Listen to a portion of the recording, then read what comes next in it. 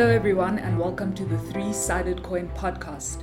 This podcast is a dynamic platform that discusses topics related to African political economy and development. It also specifically profiles young African researchers, policymakers, activists, and people in industry who are making waves and are positively contributing to the rethinking of the African narrative.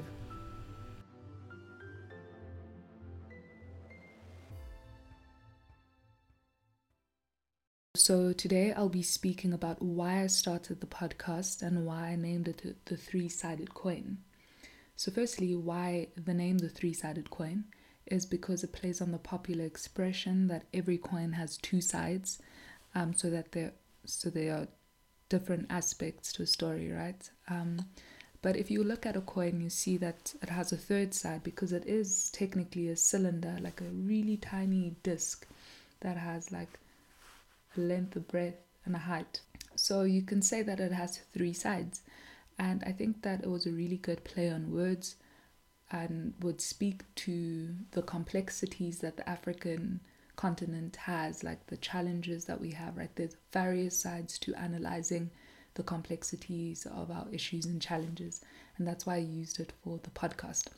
I think that this was a good time specifically to start the podcast because I'm finishing with school, right? So I'm completing my master's thesis and hopefully submitting it very soon, and I'm going out into the world. And I think that being able to return all of the knowledge that I've gained from having been in academia is very important, and communicating it effectively with the people of this country, the people in my community, and the people who are just interested in economic development and what that looks like. And I think that's kind of the point of going on to study in postgraduate, right? So I wouldn't want to work in corporate and like just let all of the rigorous reading and research work kind of fall away. It'll be beneficial to me and helpful to me, but it wouldn't have really helped advance my community forward, which is why I kind of went into development economics specifically. And I think my whole academic path of having studied philosophy, politics, and economics.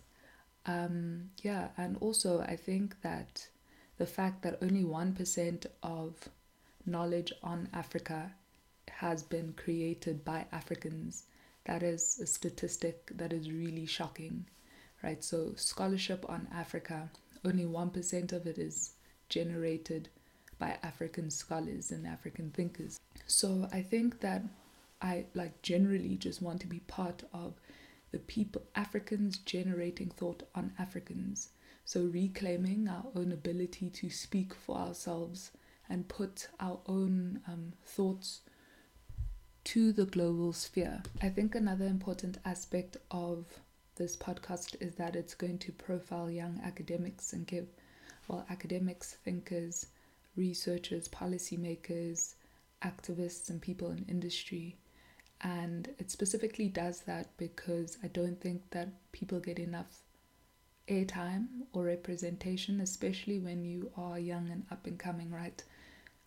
We live in a society that is very ageist and that will prioritize older voices over younger ones. And I think that we have ideas and we have energy, and we should be giving each other platforms to communicate these ideas. I think another thing that I've learned from having had access to an older generation of academics and policymakers who are specifically African has been that you only become that successful and so well known and become an authority on Africa, right? Which is already problematic that Africans aren't even considered authorities on Africans. You have Europeans who are authorities on Africa. Anyways, how to become a world acclaimed authority on Africa is to collaborate, is for African scholars to cite African scholars. So those are some of the objectives of the show, and I'm very excited to get started and to collaborate with some people and to just learn and to just grow. So very keen for feedback. Please let me know of your thoughts. Questions are awesome. Thank you for listening to one of many podcasts, and I hope that you have an amazing day.